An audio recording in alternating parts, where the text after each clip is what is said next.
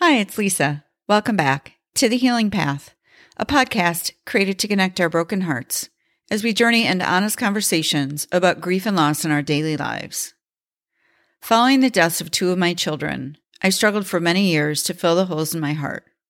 I felt like I tried everything: prayer, meditation, therapy, coaching, reading, journaling, waiting, you name it. Plus, I tried a few less productive approaches. And after 2 decades of continuing to grieve, it occurred to me that maybe I'd set the wrong goal. Instead of trying to feel better by filling those painful voids, I've learned that building a life around them is a much more attainable target. A major part of this approach is talking openly about what my grief is like, instead of keeping it to myself. With this newfound permission to let all the parts of me be here, I feel more human and less like a robot on autopilot. So I created the Healing Path podcast with the hope that sharing our stories in a mutually compassionate environment will help us to stop working so hard to hide our scars from ourselves and others and start wearing them proudly as the medals of love that they are. So thank you for joining this episode of the Healing Path podcast. Today I'm chatting about a post called The Knowing, and it was shared in August of 2021. I have awoken on my final morning in Santa Fe, New Mexico, and had the amazing opportunity to sit with another long, lazy, but blinding sunrise. There is something so still and sacred about waking up with the sun. It's a part of my spiritual practice that I seek out no matter where I am in the world. About 2 decades ago, I wrote a piece about hope for a collection of grief stories an author friend of mine was compiling. In it, I described the frustration of trying to navigate the world after my daughter's death in 1997. It all seemed so strange that this life was carrying on for everyone else when my world was literally frozen. The feelings that this brings to mind, that the main feeling was the audacity I felt the sun had, rising every day as if nothing had changed. Alexis had died in my arms. They took her body and we put it into the ground. How is that even possible? And how does that sun keep rising? I had disdain for this consistency until I didn't. At some point, the resentment turned to encouragement and comfort even. As long as the sun rose, I was still alive, even if I didn't want to be, even if I couldn't feel anything, even if the rest of my world was turned completely upside down. My compilation of lessons learned from the sunrise expanded again this morning as I sat in the chilled, sharp air outside. After enjoying the many moments of sitting in the dark and eventually being blinded by the irrefutable light of the sun, little by little, until it completely overtook the landscape, I thought about my experience of knowing.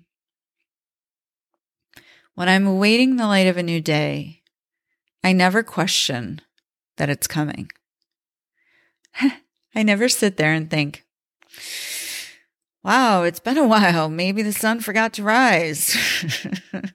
Or the sun must have something else to do. Or the sun is late. I have been waiting here forever. There's a knowing we have about certain things. I don't question if the sun is late. I don't try to expedite the start of the day. I don't make up stories about it and run narratives in my head about the process.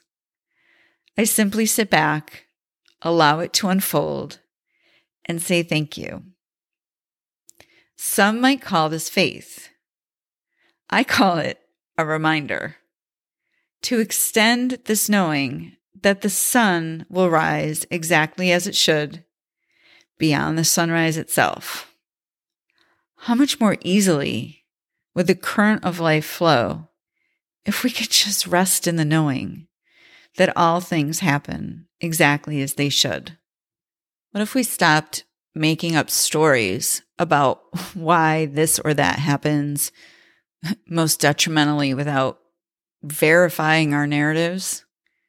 What if we exercised patience and respect for the process and leaned into the gratitude rather than the expectation?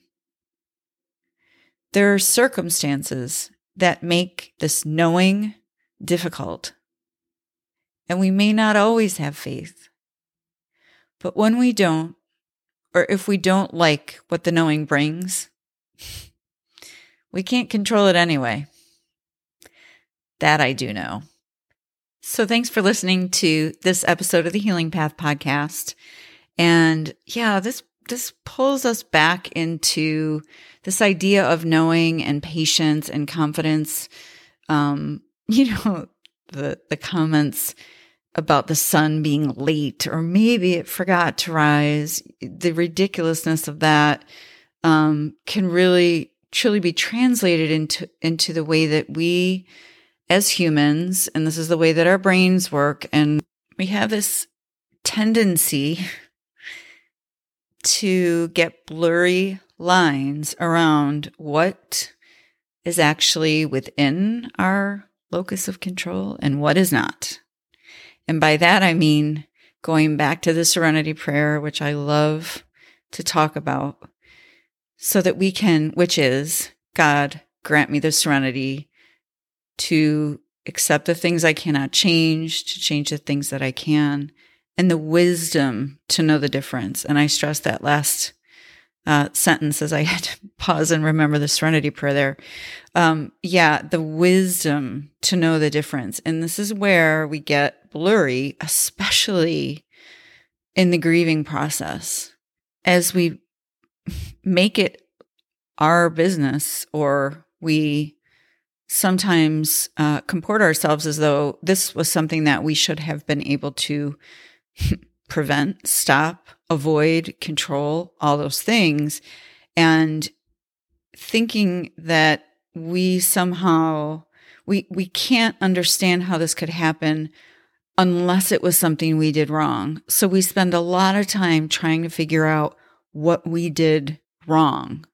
And in that process, I think that we can err on the side of inviting a lot of things into that sphere of what we have control over that actually don't belong there. And I'm not saying that our grief is as strong and dependable and consistent as the sun rising. But what I am saying is that it's not so far of a reach to think that we are casting a very wide net around things that we have no business taking responsibility for. We can't control the sun, and there are a lot of things around, circumstances around the situations that have caused us to grieve: deaths, accidents, illnesses, mistakes, whatever may have brought you to this moment, that they weren't in our control. And until and unless we start to empty out our big bag of what one of my good friends calls our big bag of bullshit, until we're willing to travel a little bit more lightly and let go of the things that really don't belong on our backs because they're not our business, and we don't have control over them, we won't ever be able to sort of lighten the load enough to be able to integrate the grief. Because when that load is so heavy, there is no integration. So that's the risk that we run, trying to take ownership or credit for, or, it's a part of grief to imagine that we could have, should have, would have, going through, we go back in our minds. Again, we can't make sense of it. And the way that we try to make sense of it is to figure out what we screwed up, because that would just be so much almost more acceptable, so that we could just, beat ourselves up for the rest of our lives and move on with it. But yeah, we don't want to take on things that we shouldn't be trying to control. So when I think about the sunrise, I am also reminded that just as the sun perfectly rises and perfectly falls and that everything kind of falls into place around it, we're also expressions of life and energy. Whether or not there's a religious component to that is not important. But what I think is important is that we recognize that, we too are forces of life and energy. And if we carry loads that are not ours, then we will walk ourselves into the ground and never come out. So we want to avoid that if we can, I think. So anyway, thank you so much for joining this episode of the Healing Path podcast. And until next time, let's do our best to stay present, stay grateful, and stay healing. And as always, I sincerely thank you for listening.